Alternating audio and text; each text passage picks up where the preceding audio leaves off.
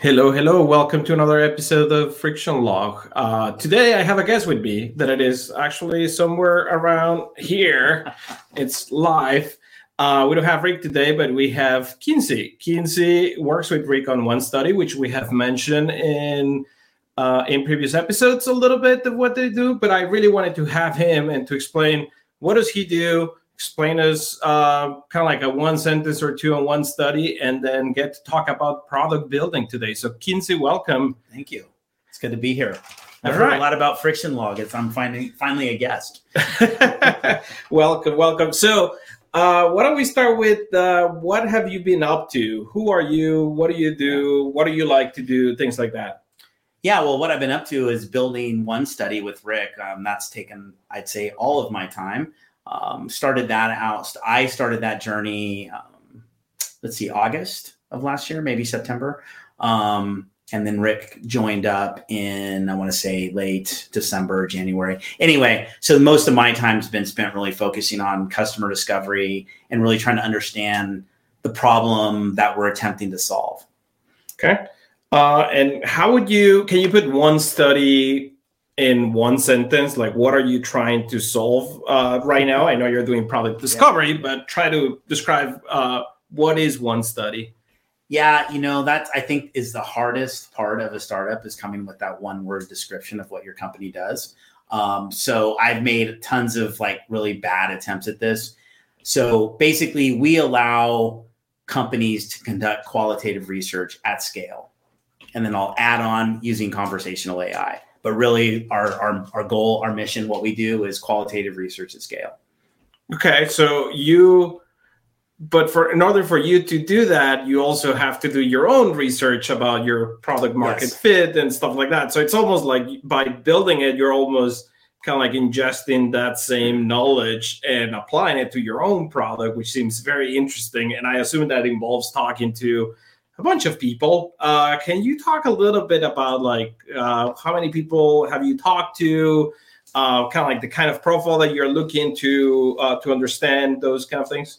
Yeah, it was an interesting journey. We started out with the idea of the origin story is really Rick's to tell, but I took kind of the direction of qualitative research into a B2B product category. So B2B was that's my people, B2B enterprise. That's what I've done my whole career. So I went and talked to a lot of product managers that were in that space. And candidly, there just wasn't a ton of oh my God, this is amazing. I would characterize the interest as warm. And it took us a while to figure out. The problem was that these people didn't have a scale problem. So when we started talking to product managers, maybe building apps, maybe in mobile, maybe building more subscriber driven type things, really B2C, then we started seeing a lot more interest and eyebrows going up okay, this is a potential game changer. So really, I pivoted in the discovery and started talking to app developers, product managers in that space, growth marketers, growth product managers, anyone really who had growth, retention, and some connection to the product. That's who I was talking to. The one detour we took was we really explored a ton of other options like communities. So we looked at veterans. We looked at education as possible use cases, because at the end of the day, anyone who talks to a lot of people is a possible customer of ours, but we've really narrowed in on kind of this business to consumer direction. So you're a business to business company that your customers are business to consumers. Yeah, so right? B2B to C is the buzzword these days. Okay. And when you're talking with all these people, you narrow down your market, what kind of notes do you take? Do you just ask them, do you have a problem with user retention, or where do you start there? Yeah, I'll be honest here. I started out a little from the hip. So I have some formal training in kind of doing this kind of research from military, from an information collection, which is different than intelligence, but from an information collection. And we tend not to use scripts in those scenarios.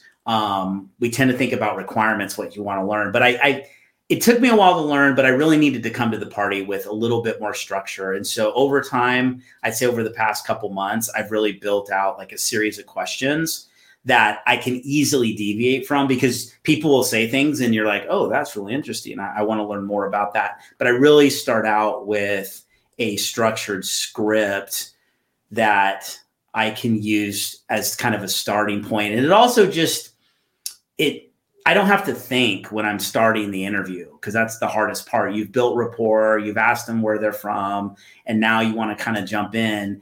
And if you have to remember that question every single time, it puts kind of a in the conversation. Whereas if you're just like, okay, let's get started. My first question is X. And that first question changes. I'm always changing my script. Like every conversation, I'm always making little notes. Yeah. With every feedback that you get, every experience, then you start to add some of that into that. Exactly. It's very common that I see building products, building solutions within the products, very, I want to say like leading questions, or very like, would you like to do this or that? Don't you have this? Which the answer sometimes it's yes. But you kind of like are leading towards that, and that's pretty common.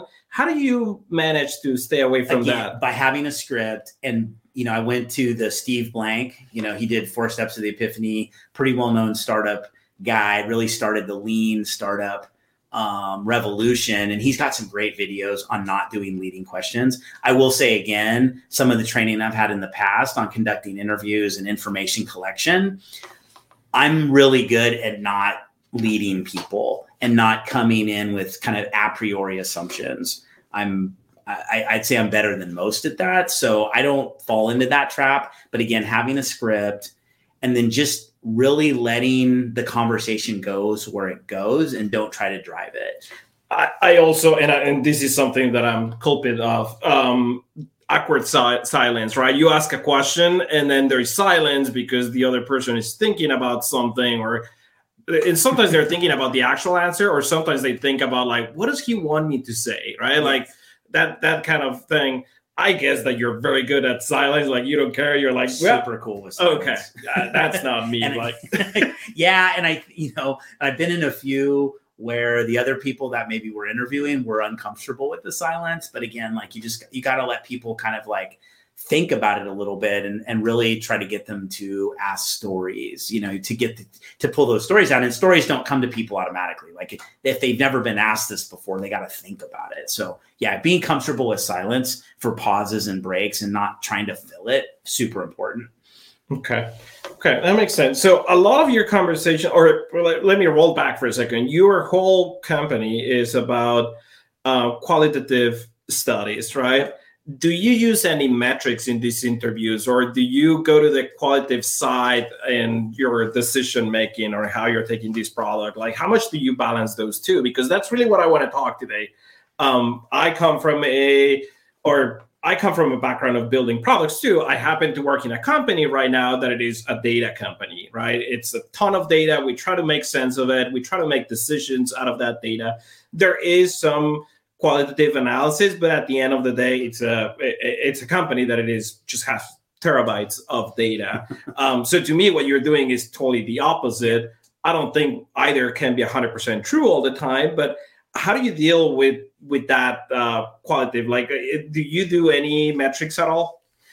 We don't, at this point, we don't really have any usage metrics. We do probably do some quantitative analysis around like, hey, 5 people said this, 2 people said this. Like the quantitative data that we use is not statistically significant, but we're also kind of solving a different kind of problem. We're trying to understand like what we're going to build. And I think when you're doing some blue sky stuff, like getting really wrapped around the numbers can be dangerous because we don't have users, right? So we don't really know what the behaviors are. So I say like we do some very basic quantitative analysis. Now I will say there is a difference between 0 and 1, and there have been multiple features, usually me getting excited about them. And, Rick will generally be like, hey man, like who's asked for these? I'm like, dude, this is just a great feature. He's like, why don't we just wait? Like we got a lot of things to do. So he definitely kind of calms me down. And I think, again, that's a quantitative measure. We have 0 feedback for that feature. So I think that's important. So definitely using that, and we're building some things in there to capture usage and things like that.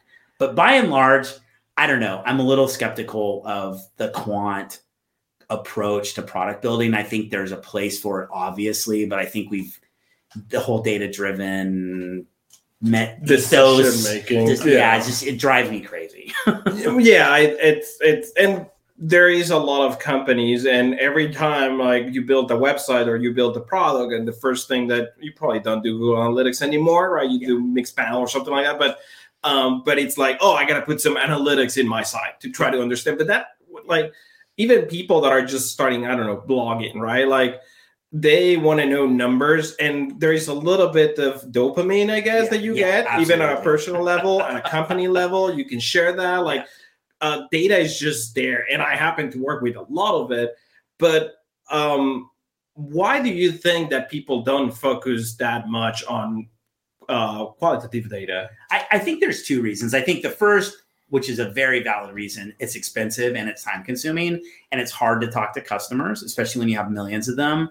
So it's hard to set times up with them, especially if certain types of consumer apps, like they're just not interested in coming in on Zoom. They're not interested in, engaging you. And so there's a lot of energy that you can really spend there chasing them down. So it's expensive, it's time consuming, it's hard. I do think though that a lot of people really get over consumed with statistical significance. And I've heard in multiple conversations, I don't like qualitative data because if you only get 10 or 12, answers, is that better than, behavioral data? And I would argue sometimes it is. So I think there's a bias that somehow qualitative data is less important. And again, I think it just matters what you're applying it to. I think the application of the data and how you use it is really important to understand that. A great example is you can get behavioral data and understand why people aren't clicking on a button, or maybe it's just cheaper to go ask 5 of your customers why they're not clicking on the button rather than guessing and doing A/B testing and all this other stuff. Why don't you just ask? Because if 5 people tell you the same thing, that's probably the answer. Yeah, I totally get it. I think also there is this notion that because technology scales easily, right? You don't need more people to get more clients. You're always going to capture the biggest audience that you can. Yeah. And data is going to give you that answer simpler than going and talk to them. But I also, my background, there is also a part of me where my dad had a small business and his business was making personal relationships with one-offs, right? Like customers that were, so I also saw that growing up, customers that were asking for this one thing that nobody else was wanting for, but there are some of the most loyal customers that throughout the years, right? And then moving into the tech side of the house, you always are wary about having one of those big customers, because if they go in a year, then you're done, right? Exactly. So it's always that balance, that back and forth. But what has changed? Is this because we have new technology available to do some of this? Is this because you're seeing some signals? What are you why you guys start doing this right now? Because I don't think there is anything new in it. No, there's not. I mean, what's new is generative AI, and we'll come back to that. But I think both of us have a passion for listening to people and hearing what they're telling you. And again, they'll tell you why. Again, you can have a lot of behavior data that people aren't clicking a button, but none of that data tells you why they're not clicking the button. And to get to why, you have to ask. The other ways you can guess, right? You can guess. You can say, well, they're not clicking this button because it's red. So we're going to change it. We're going to do an A/B test, and we'll do green and purple buttons, and then we'll oh, look, 52% of them are purple, and they click that. It's because it wasn't a green. Why don't we just ask them why? Because maybe they don't like the words on there, or maybe they're not interested in what's behind the button. So you kind of lose that sort of information. And I think we both come from a place where I would just rather know why. I would just rather ask people and find out why rather than guess with stacks and stacks of data. And I think I've just been the victim of a lot of bad data practices in my professional career because I come from a support background. Mm-hmm. So there's a lot of opportunities for people to misunderstand signals from support because they often don't want to accept that qualitative feedback. They don't want to hear what your customers are telling you. So I do think there's a huge drive to try to use that qualitative data right now. But there is this weird wall around a lot of product managers that I just think a lot of product managers get too many inputs and they don't know how to like manage all that data. And it's just easier to, and I definitely heard this, especially with the B2B guys. One of the quotes I really loved, and I've used this a lot since then, is qualitative data does not survive the silo. And the inverse being, if you have quant data, it's easy to ship to other places in the organization and people just believe it. They're like, oh, well, 47% of the people said this, therefore it must be true. But if you try to tell a qual story, for some reason, it just doesn't resonate. Like CEOs, CFOs, like they want the real data. So I just think there's some culture, shifts that have to happen with this, but technology is going to create some opportunities for qual data that we've never seen before. I also have happened to run into product managers that use a lot of inputs and a lot of data to avoid making decisions, and more specifically to avoid making a bad decision. Yes. But it's like, oh, the data is telling us to do this.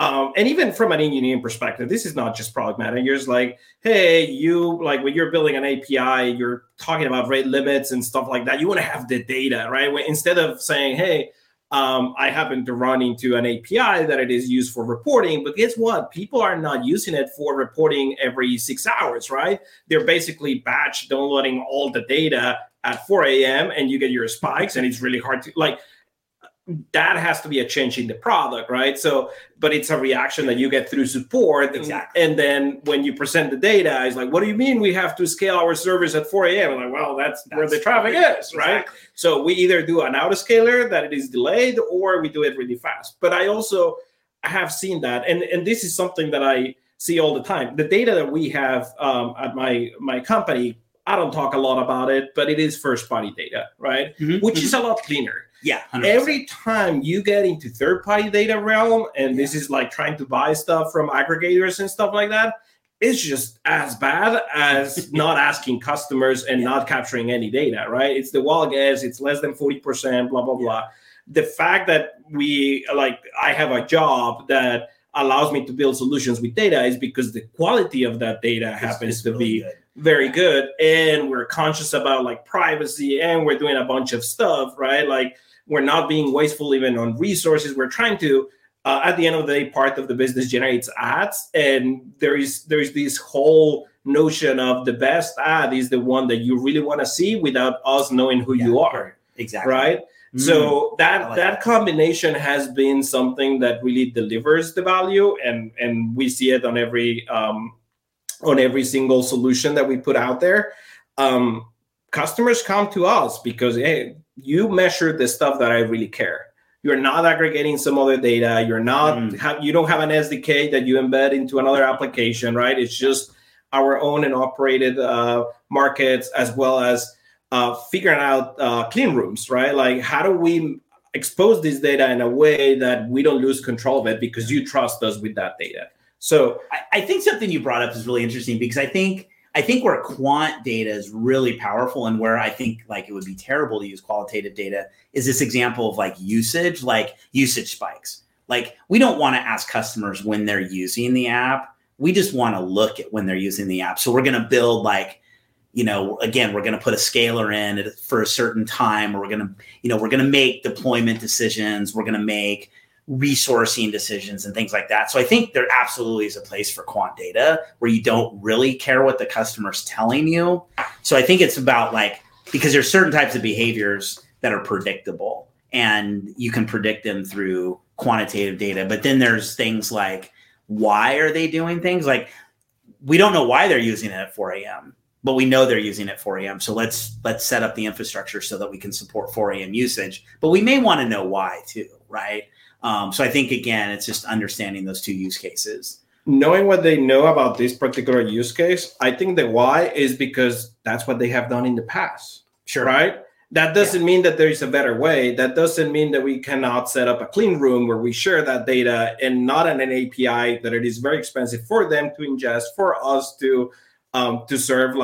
there are other ways to do it, but yeah, you don't get that unless you ask like, hey, what's going on here? Like there are patterns about like, hey, we do impersonation of users. So, or we have a system user that pulls everything. Like, why do you choose one versus the other one? You don't get that. You just get the spikes and like, hey, there is like 500s going on at 4 a.m. She's like 1 a.m. here. Everything is East Coast time. That's not fun. Okay, so collection is hard on the kind of data that you're capturing, right? Yeah. I would argue that on our side is the amount of data that it is hard. Absolutely. Like, how do you distill that data? Like, you probably don't have as much, but we always have trouble. There's a ton of aggregation tools, but it's really easy to make a mistake. So what happens in your world? What's your solution? Yeah, well, so with the qualitative, it definitely, like, this is probably the biggest problem with qualitative data. It's relatively easy to collect. I mean, once you get someone in an interview and we're talking and someone's taking notes, or we have auto transcription because we're using Gong or Zoom or whatever, we still have piles and piles of data. And I think this is the game changer of generative AI. Like, this is what people, honestly, when I talk to B2B product managers, this was the problem they were really interested in solving, which is like, I've got tons of data that I haven't had time to collate. I haven't had time to review. I haven't had time to synthesize and analyze. And a lot of them were using ChatGPT. They were copy pasting, putting stuff in and doing stuff like that. So I think generative AI is the tool that will accelerate this. It's still an 80-90% solution. It's not a 100% solution. We see this with our tool. We see insights being generated, but we have some features that allow you to go a little bit deeper and find different things. We're all figuring this out, but the challenge with LLMs is it's basically conventional wisdom. So it's going to go through your stuff. It may find some interesting things, but it really is based on the large language model's idea of what's interesting, not necessarily what you think is interesting. So you have to inject some context. But short answer, AI is the game changer here, because we can process, a 5-7 minute interview in like 30 seconds. And for a human to do that, it's longer than 30 seconds. And it's a lot longer than 30. I was talking to a potential customer of ours, and they have 4 questions. They have 200 people that answered 4 questions, and it's taken them weeks to go through that stuff. And bias starts to creep in. If you're in support, it's always the product's fault. I can tell you that's true as a support person. We need to have a product person next. Exactly. It's always the product's fault when unhappy customers.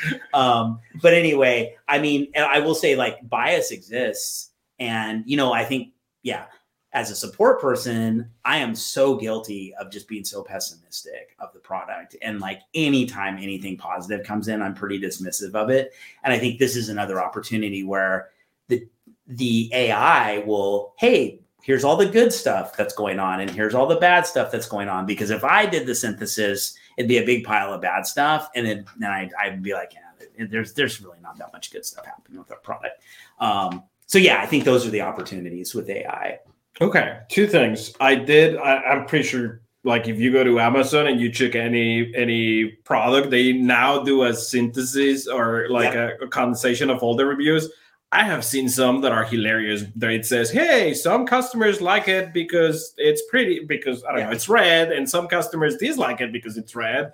And then some customer says that it's I don't know, whatever you're buying it grows larger in the size, or it's smaller. Like, it's so confusing. There's still so much going on. But the other thing that I want to mention is, you mentioned leadership is skeptical about it. And the way that I think about this is because we have had data for so long, we're just fixated on it. Yes. But for example, we have dogs that can smell a disease, or drugs, or a bunch of stuff that we don't understand. We kind of know that their nose is a lot more powerful than ours, but we don't know why. But it's pretty much a skepticism, right? Like, but we still use it. It's just the maturity of AI as it gets, I feel like it's going to go towards that, where we're just going to trust it, and we're not there yet. But this is probably a good time to start making it better.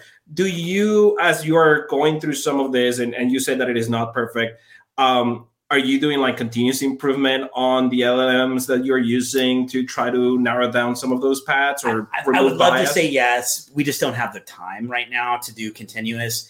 I do probably more research on our collection side. So I have some tools to test how good the interviews are. But I think it's fair to say that we have a pretty blue sky ahead of us in terms of opportunities to make our analysis and synthesis better. It's definitely top of mind for us, but we need some customer feedback, because I think the Amazon example is really interesting, because some people may be interested about it being read and other people may be read. And then, other people may be like, who cares? So I think like one man synthesis, one woman synthesis, one person synthesis doesn't mean it's useful for everybody, right? So I think where I see a world is where you tell us what's important, and then we pull those things out, and then we tell you what's important, and then we may present to you some things that you hadn't thought about. But it really needs to be requirements driven. And so again, the Amazon case, like the color may not be important to me for the flashlight, but it may be really important for other people when they're buying a flat. That may be like their top criteria. I don't care if it's like works or not. I just want it red to match something in my room. I think on shoes there, and it's like, for example, I'm 5'10", right? Like, what is like the people that are like, or I'm 10 on shoes, I'm 5'10", whatever, I weigh this much. Like, out of all the reviews that you have, create a synthesis based on what kind of like correlates with me more than, because there can be some other person that it is 5'10" and it's a totally different game, right? 100%. Because of other things like weight and race and whatever, right? So, that's very interesting. You also mentioned AI is the game changer here. You're building a solution that it is powered by AI and a bunch of things. How do you use AI? Like, do you use ChatGPT in your regular work? Like how much are you using AI also to feed your product, going back to you? Yeah, we're using it a fair amount. I mean, I think, like we're doing some product marketing ideas, and I definitely bounce ideas through there. They're often terrible. In fact, they're usually pretty bad. I'll have it like, hey, what's a metaphor for this? Or give me what's a good 2-word combination that describes X? And a lot of times they're pretty bad, but they still kind of get the juices flowing. And I think that's definitely where I use it. I'll use it to edit documents. So like we're applying to different, accelerators, or doing different things. And I'll absolutely like throw in something, have it edit it, take that, and then rework it into my voice or something like that. So it's definitely becoming more and more part of my workflow. I feel like when I use it, especially around code, I know when it's not right, but it also, seeing what's not right is like watching over somebody else's coding, right? Like you're like, oh no, you're making that mistake, right? Like, which is annoying. You're sharing your screen, it's all awkward. But if you have a machine doing that, it's actually not that bad, because now I look at the code that it spilled out and I'm like, yeah, you kind of like have the idea, but you're missing this. It just makes me think in a different way as a reviewer, or whatever you want to call it. It's funny. I can't believe I totally forgot that use case, but I think I've more or less given up like programming from scratch. So, I mean, I do a fair amount of Python programming. I have no idea what Rick does because it's all JavaScript. Nobody knows. Yeah. I'm not definitely a production coder, but I do write a lot of scripts to do things at the command line, processing documents, integrating information.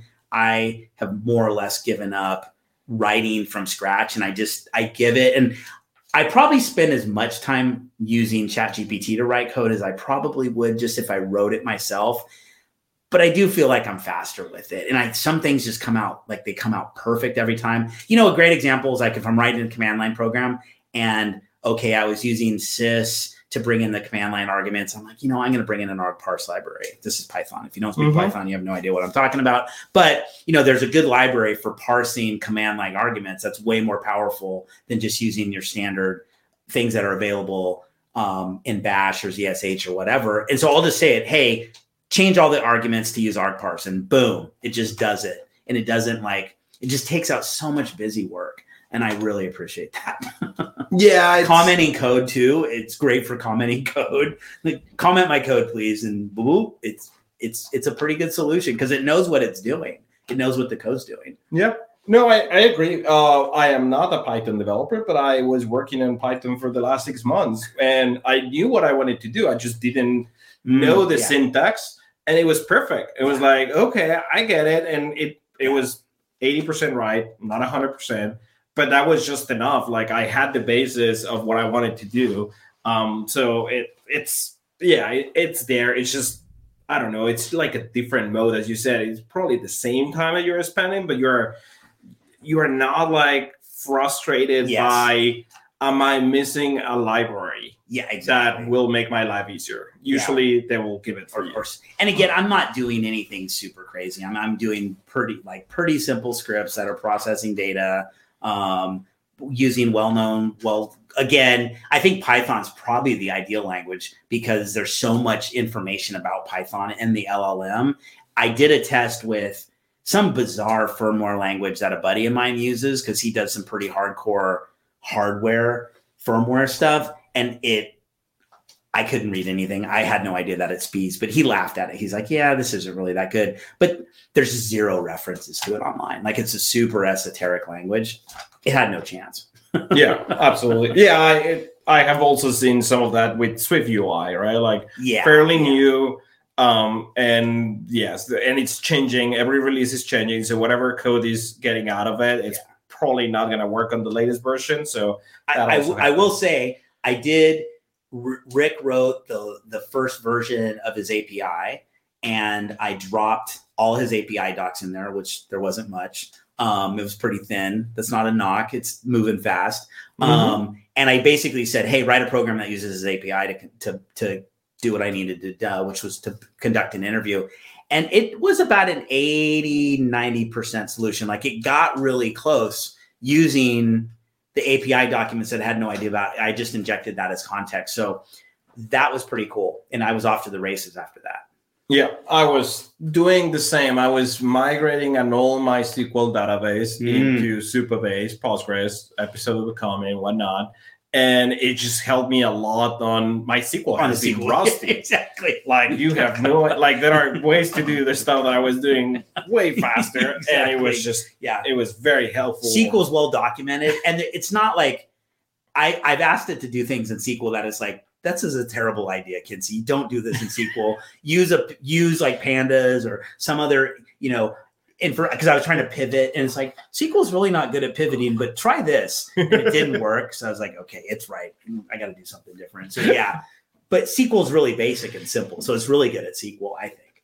Well, it's one of those that I was amazed by it. The other one was this, it's an old system. It happens to use a lot of XML. Yeah. And just reading XML attributes and nodes and stuff like that was my nightmare. And now it's like, oh, yeah, I can do that. Yeah, exactly. Oh, yeah, give me the spec. And like, it just makes some of those things easier. Turn this into JSON so I can read it. Yeah. So, okay, good.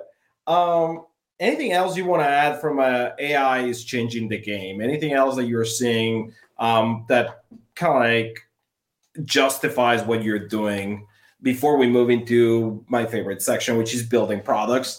Yeah, absolutely. I think we've covered a lot of it. I mean, it's still new. And I read a really interesting article this morning. I need to go back and close read it, but it's kind of about some of the limitations of LLM. There was this big debate against these two. One guy said, I'm an actual intelligence researcher versus the AI. And it was kind of a heated argument. But I think there are some limitations to AI that we don't fully appreciate. But one thing I'll say about us using it is that we don't have a hallucination problem because we don't create information, because our system is either taking information and then summarizing it, synthesizing and analyzing it, or it's asking questions.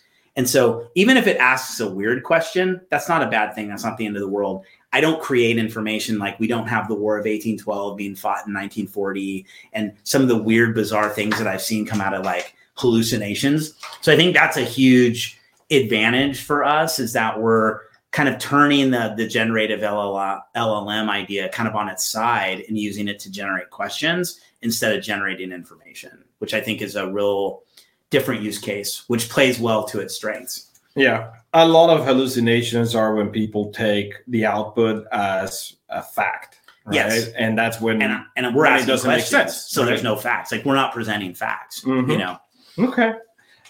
Great. That's a great take. There's going to be a lot more heated conversations, I'm sure, Yes. as it matures. And Absolutely. the whole concept of RAG has been something that we have talked in several episodes before, which is like they're trained until a certain point of time, and then your RAG is actually allowing it to look at the extra data, and that's when curation and continuous improvement really works. I want to come back into building products. We talk about like qual versus quant data, and I think we agree that it is not one or the other one. So Absolutely. Give me some use cases, or when do you think one is useful versus the other one?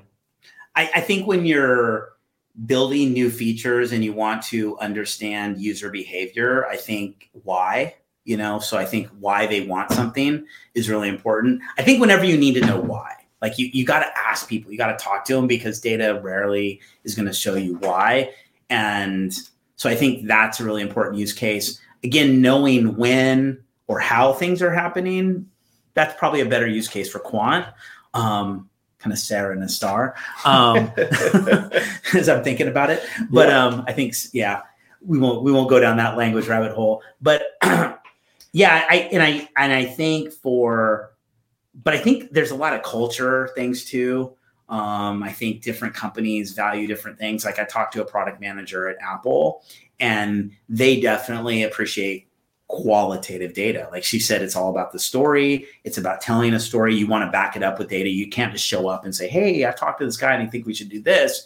But they'll listen to that and they want to anchor it in some sort of data, but they don't need databases full of, data lakes full of like data to prove that this is right or wrong. Because what I found is like my experience is when people use the word data driven, what they're really saying is, I'm going to cherry pick data to support my decision. Your hypothesis is already your mind is already made up, and you're just using data to justify it. Exactly. And sometimes that's good. There are frameworks like A/B testing, right? Like for what we call experimentation. The typical use case is the color of the buttons that you mentioned. Like this is green, this is purple. Which one do you click? And that is very, I would say, very quantitative analysis, right? Like Absolutely. It's just percentages. Do you see A/B testing frameworks going towards more qualitative things? Like, for example, in the case of your interviews on OneStudy, like when you get an interview, can you create multiple versions of that interview? Like, how do you, have you thought about it? Is that? Yeah, that's an interesting thought. I mean, I hadn't really thought about it that way. I mean, I think, I need to think about that a little bit more. That's a really interesting idea about kind of A/B testing these interviews, because I think it's a good use case for that, as long as you have enough data to, like, as long as you're going to like do enough interviews. I mean, I've done a lot of interviews. I think I've A/B tested.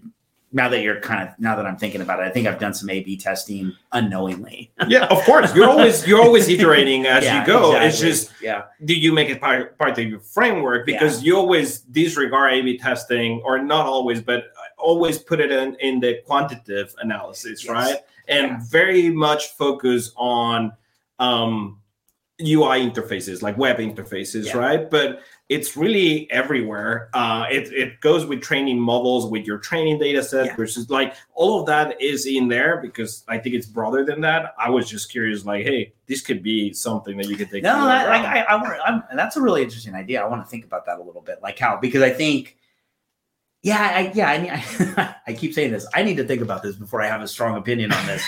You will be back. I'm definitely like kind of mulling this over. Like, I think this is a really interesting way to, and again, I think there's an opportunity here if you can qualitatively interview people at scale. Like, this gets really interesting, because again, if I can only afford to like interview 20 or 30 people, I don't know if it's worth like splitting those into half and doing A or a B. But if I could do like 1,000 people like really quickly, that gets really interesting. Now, that's cool. I like this idea. Okay, I have another idea for you. Okay. This is something that I talked to Rick about when we were chatting about like some of the experiments that we were doing on Friction Log. I was like, hey, you should probably do, when you either quit or you get fired and you get your exit interview, right? Like an exit interview for your products or a new product version of saying like, I don't know, you're Apple and you do kind of like an exit interview for the iPhone 15. What was well, what was not well, powered by AI. That's like the exit interview is the next product that you're going to build for me because I'm going to use it for a bunch of stuff that I do. Well, we've been doing, so I think, in the success world, and I do hear B2C people talking about this a lot. It's churn, right? It's a churn opportunity. We did run for a customer. We ran a churn interview. So we hit, thousands of customers who had left the app within a month, and we hit them with an interview to understand like why they were churning. So we are doing that today, and it's definitely an important technique, getting that exit interview. And I think the advantage of being upfront about it being an AI interview is that the likelihood of you getting candid feedback is much higher, because the problem with success managers is that they're nice, and like customers don't want to break the success manager's heart. I'm totally guilty of this. Like, I don't want to tell my success manager that I'm really not that thrilled about the product, because I like them as a person. And I know if I tell them, hey, success manager, this product's really not working for me, I'm probably going to go, like, it just sets off all kinds of problems for them. Like, they're going to have to do customer reviews and red and green and yellow and amber, like reports and all this other stuff. So, you're just like, yeah, the product's great. And then you churn, But if I could tell somebody where I knew it was going to go into a place where that person wasn't going to be judged, where I could be really honest and say, I love my success manager, but the product was terrible, or my onboarding was awful, or I just don't need it anymore. I think that's the opportunity here. I think so, because, you talk about churn. I mentioned like somebody quit or was fired and you do an exit interview. We in software development have basically postmortems when incidents happen, right? Yep. But when you deprecate the system, when you have a new version, when you have a new API version, I don't think people really, everybody's just so happy to turn it off that nobody actually analyzes what went well. There was a reason why you replaced it, but like, it was an exit interview for a given product or capability of like, hey, here's where we screw up, because if you don't analyze that, you're probably going to make the same mistake again. But you bring up a really interesting point, because I think the problem with postmortems, and again, I'm guilty of this as a support leader, as a professional services leader, as a leader, is that the bias is typically toward the negative, right? Because we want to fix things. Like, typically we want to solve problems, and solving problems as opposed to like reinforcing positive behaviors. I think one of the things I'm thinking about from a modeling perspective about how we summarize these interviews is maybe we have two summaries. Maybe we have like a positive summary and a negative summary. So I could imagine like a postmortem where, we're evaluating the data that we're evaluating the qualitative data that comes out of a postmortem, and we pull out the positive stuff, because I guarantee you, if you talk to people after a postmortem, the only thing they remember is what went really wrong, right? Oh, absolutely. They don't remember all the things that went well. Like in a retrospective on an agile sprint cycle, right? Like talking to people, you usually start what went well, right? And there really are like quick 5 things, and you can tell that those 5 things are not really, they're a given, right? Like you will be a very dysfunctional organization. I had a keyboard on my computer. That went really well. My battery on my Bluetooth keyboard is staying on. Exactly. Whatever, right? Totally. And when it's the bad stuff, there is a ton of stuff, right? Yeah, exactly. And then everybody's depressed. And then you have that people, because these are people that you work with every single day. And therefore, you feel bad, like, because whatever, like, I don't know, I'm going to complain an API, like, hey, somebody changed the contract, which broke everything. Exactly. Right? That somebody actually has a first name and a last name and it's in that call. So 100%. I cannot say that. So I'm like, well, we should, and then we twist our own words into something that is not actionable, right? Like, well, we should probably have an API lifecycle strategy. Yeah. oh, cool, somebody's going to write that down and nobody's going to care. No one's, yeah, exactly. So it's that machine interaction. I do think that it gives you that freedom to be open. Yeah. It'd be cool if again, that's a use case we've talked about is doing post-incident research using AI, because again, you can do it quickly. So you could do it like within hours, minutes, days of an incident, as opposed to scheduling everyone, giving everyone together. Like if you could collect all that data right away and then summarize it, synthesize it, and then talk about it a couple weeks later, that's a really interesting opportunity for sure. So anyhow, more ideas over there. I don't have any data to back it up, but I have a good nose, I guess, like a good dog. All right. So all of this is it's coming to one, like where we're talking about like the different types of analysis that you do. It comes back that Steve Jobs quote where he was quoting also Ford about like the faster horse, and everybody can Google that. Like I'm not going to read it entirely, but it basically says customers don't know what they want. It's our job to predict and to do it. But that's cool if you have $1 billion company or $1 trillion company and you have the time to spend a ton of money on research and a bunch of stuff. And yes, they have deadlines and stuff like that. You're a small company. You're a B2C, you're a B2B that is just starting out. And I feel like we want to follow those steps. But you have talked to a lot of product people and a lot of businesses. Do you see that as well? Is that like the legacy of that Steve Jobs quote that we're seeing? I didn't hear a lot of people say that. I would say most of the people were fairly tuned to what their customers want. But this is how I think about that quote is Steve Jobs can get away with that quote, not because he's $1 billion company, because he probably said that when Apple was like about to die for like the third time or something, like who knows. But the point is like he's building consumer products that were going to really create new experiences. But the overwhelming majority of us are working to solve real problems that people have. Like the iPhone didn't really solve a problem. And at the end of the day, and then again, that's like the classic product that everyone talks about when they talk about that quote. Mm-hmm. And I would argue that Ford was probably solving a pretty real problem just in a novel way with, an internal combustion engine instead of something being pulled by mammals. But I think most of us are like, we're solving problems. And so when you're solving problems, you got to listen to the people who have the problems. I mean, I think it's that simple. But if you're trying to create something really new and novel, that's cool too. You probably don't want to listen to customers because they have no idea about this new novel thing that you're creating. I don't think it's resources. I think it's just what your product goal is. And I think a lot of people confuse what they're doing as some sort of like vision of the future. And they're not really finding out what the problems that they're actually trying to solve. Again, I would argue, I'm not sure what problem the iPhone solved. Has created a lot of problems, but it definitely has created like an amazing platform for innovation and stuff like that. But like no one at any point was like, gosh, if only I had a phone that could do X, Y, and Z. Like there were parts of it. He just kind of put all that together. I think that's the genius there, but not a lot of us have that opportunity to do something like that. And there's a ton of failures. Like It's easy to think like, oh yeah, but most people who are building like cars instead of faster horses fail.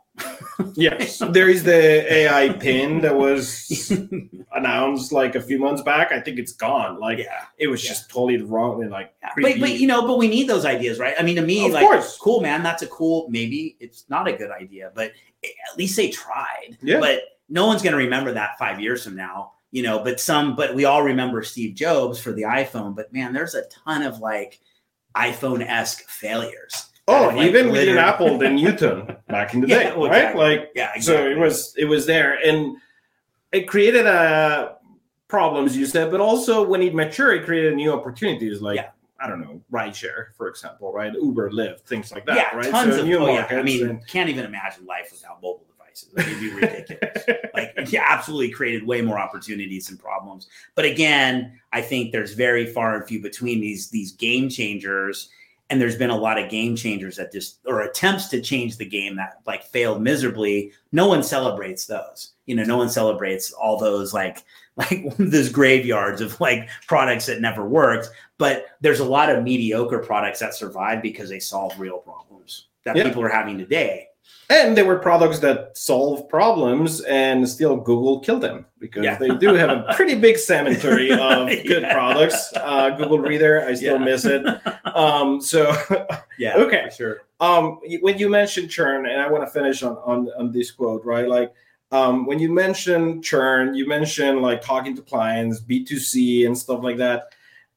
It feels like every single B2C product, it's a very transactional relationship, right? There is no loyalty between companies. Like it's really hard to create that Apple loyalty or that IKEA loyalty or like all of those things.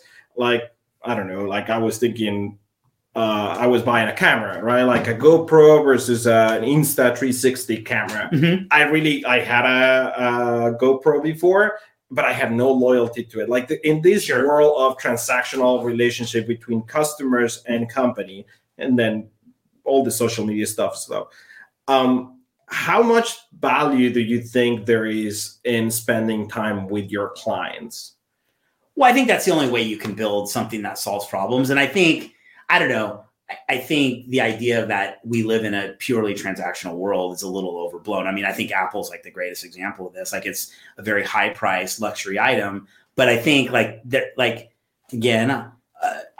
love Apple. I love their products, but if it stopped working as well as it did for my use case, I would probably start looking for alternatives. But so far they've been able to maintain a pretty high bar of quality that's kept me loyal. And I think that's the key. And I think to understand what your customers want and to consistently deliver it, clearly people will pay premium prices for stuff if it works and it delivers value. So I think that the only way you can really understand, because what changes are customer preferences. So I think Apple's done a reasonably good job of kind of like moving with their customers and not moving too far ahead of them. Like I think they're introducing AI at the right time. I think that's a great example. They could have probably dropped in a ton of AI on this last phone, but it probably would have been a terrible experience. And it was there. They just never call it out as AI, right? Yeah, There's exactly. a ton of stuff going on photos and face recognition and but blah, blah, exactly. Blah. But it's never subtle. It's just like, oh, this is cool. And you could ignore it if you want. Like you don't have to, it doesn't hit you in the face. Like use this to generate magical castles with unicorns that, and erase people from pictures. Like, I'm not sure if that's a great use case, like there's probably some people that want to do this and it's like easy to see. But again, like, I just feel like they kind of stay with their customers. They don't get too far ahead of them, but they don't get too far behind them either. But they're clearly listening and they're understanding like what the actual world use cases are. But I think there's a lot of brands that have a lot of loyalty. But again, as long as they deliver value, right? I mean, that's the key. That's the key. You got to be able to solve your problems. Yeah, we can take a whole hour just talking about what's a picture and how much do you edit it before it's no longer a picture. It's more like a Photoshop image. And I have thoughts about it, and sometimes they are very strong. Sometimes I'm like, well, actually, like I know before digital pictures, there was still editing going on, and you can remove stuff. And like I read a lot of it, and it was like, what makes a picture and a picture, right? Exactly. And what makes it a fact, right? Like, and what makes it a good memory? Because it's usually not the perfect picture, the ones that brings back the good memories. Yes, so 100%. It's something very abstract that I know you can geek out with me for a long time on this. I've been talking to a lot of people about this because I mean, there was that quote by the guy at Samsung, like phones haven't taken pictures, real pictures, like they're all imaginary in the past like 10, 15 years. Again, the moment you have like 3 cameras taking the same, we could rabbit hole on this next time. But well, first of all, I want to thank you. It's a lot of your time. It's probably more than we expected, but it's definitely, this is very good. I really like our conversation. 2 different perspectives. Everything around building a product. And I want to give you some time to plug in and send people to OneStudy, to you, to talk to you. So you can promote yourself in the next few minutes. I think Rick and I are both terrible self-promoters, but so I'm just going to say, go to OneStudy, ONE study, STUDY.ai, and see what we're doing. We're about to launch a new marketing website. That will be coming out. That will coincide with Rick's. He's pitching us at a contest down in Fort Lauderdale in a couple days. So we definitely even just tell us what you think about our website. Like we've been very candid. We've struggled a little bit with getting the messaging right because we're doing something that's kind of obvious, but people are struggling to understand. And so we're really trying to get that right. But anyway, OneStudy.ai, check us out, get a demo, get a pilot, try us out. We'll show you what's up. We'll get you a lot of qualitative feedback. Kincy, thank you very much again. Man. Thank you, everybody that is watching or listening. I believe we have made it very clear for you that you can listen to this and you don't have to watch it, but we're available on YouTube or anywhere you get your podcast. So until the next one, I hope to have you back soon. Definitely. Thanks, Cesar. Bye, guys. Thank you.